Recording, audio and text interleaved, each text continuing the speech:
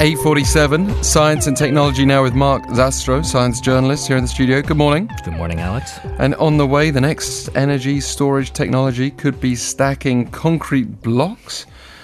Trump's Environmental Protection Agency releasing a plan to relax carbon regulations on power plants. But first, Maersk sending its first commercial ship along an Arctic route, and why that's so important. Mark, good morning again. So tell us more about this, the world's largest shipping line plying the waters of the Arctic Ocean. That's right. Well, we've, of course, known for some time that because of global warming, the Arctic was going to lose its sea ice and open up these shorter shipping routes that were previously blocked. For instance, there's the fabled Northwest Passage, which runs north of North America through the Canadian Arctic. And then there's the Northeast Passage, which runs north of Russia and Europe. And it's a part of this route that Maersk, the Danish shipping giant, is going to tackle for the first time this week with one of its container vessels. So this ship is called the Venta Maersk, and according to marine traffic websites, it's actually currently docked in port in Busan. But later today, it's scheduled to depart for Vladivostok, and from there, it will sail northeast to the Bering Strait and enter the Arctic around the end of the week. And then it will navigate this stretch of the Northeast Passage up to St. Petersburg, arriving around the end of September.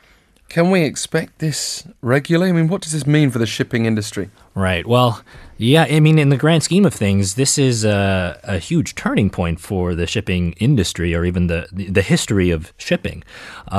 In the very short term, however, we're not really sure how quickly it will become a regular thing, and neither is Maersk. They are calling this a trial run.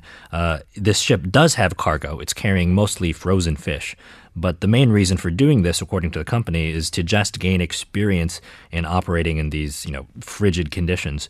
In the long run, certainly Arctic shipping is going to happen, but it may not become a regular thing for maybe a couple decades, because currently it's only even physically possible 2 or 3 months out of the year. It's just blocked by ice the rest of the year. And right now, of course, right at the end of the summer, that's when the sea ice is at a minimum. So it's a good time to do this test run. But even now, you need ships that are reinforced to handle these operations through ice. The Venta Maersk is one of those ships. It's a relatively new ship, but it's going to be a substantial investment by any firm that wants to have a whole fleet of Arctic-capable vessels. And then also, when you look at sort of the economic terms of shipping, the fact that it's a seasonal route means that it's hard to use it to replace any of your current services. And it's not necessarily reliable. Ice could shift. That might change the route slightly. That might delay arrivals. And that's not really good for business in today's freight world. So even though this route could save up to 2 weeks, Maersk says that they're not really looking at it as something that is going to replace any of their current routes or services. It's more something that would open up, new opportunities and types of cargo in the decades to come. Well, I guess frozen products will do better on that route. Yeah, for sure. Well, sticking with the theme of climate change, the U.S. Environmental Protection Agency's finally unveiled its plan to weaken emissions regulations on power plants, and it's actually on the direct orders of President Trump. That's right. This is something we've been tracking for a while. It was one of Trump's signature campaign pledges to boost the coal industry in the United States. He promised to replace Barack Obama's Clean Power Plan, which, although it was eventually put on hold by the Supreme Court in 2016, it had aimed to reduce carbon emissions from power plants by 32% in 2030, compared to the levels in 2005. And finally, last Tuesday, the EPA announced what would replace that.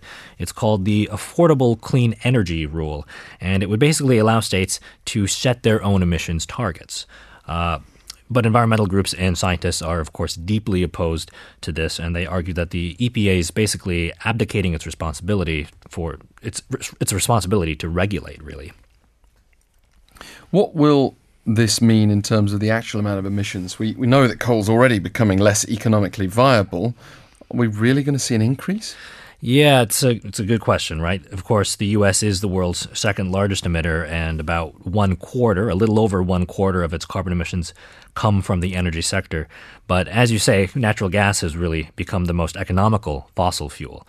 So analysts say, yes, this will keep some coal plants going in coal country, which of course heavily supported Trump. So this is supposedly a political gain for Trump in that sense, but it definitely is not going to save all of these coal plants. The good news is also that many states with more liberal governments are not going to back down from those targets.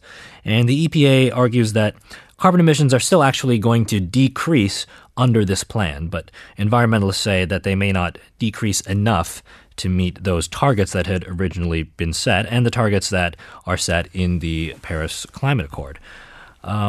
But another thing to consider here is that even if the United States meets those targets, if you think globally, we need to do more than just hit our targets, right? We really need to exceed them to ward off the worst impacts of global warming.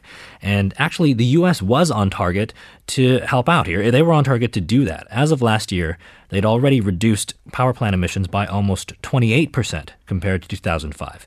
And most of that was due to the shifting economics, the move away from coal. So we'd hate to see that momentum be lost. There's also the health impact. The increase in coal means dirtier skies, more fine dust.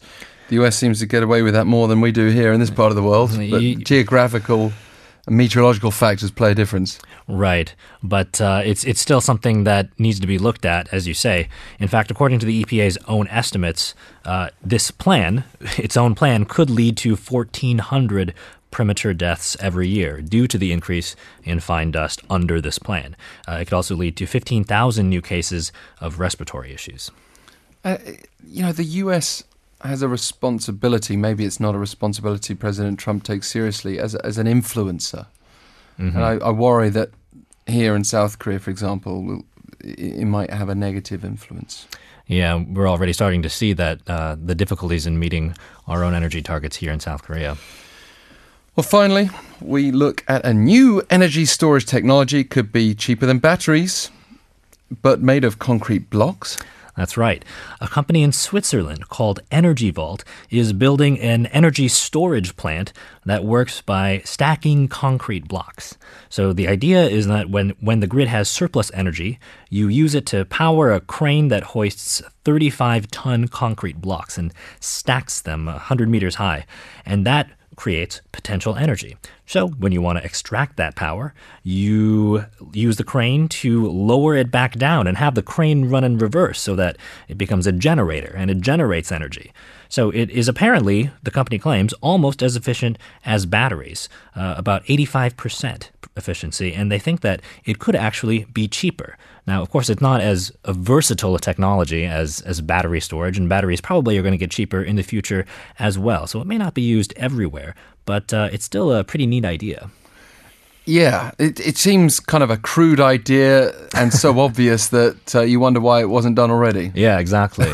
Mark Zastrow with our Science and Technology. Thank you. Thank you, Alex.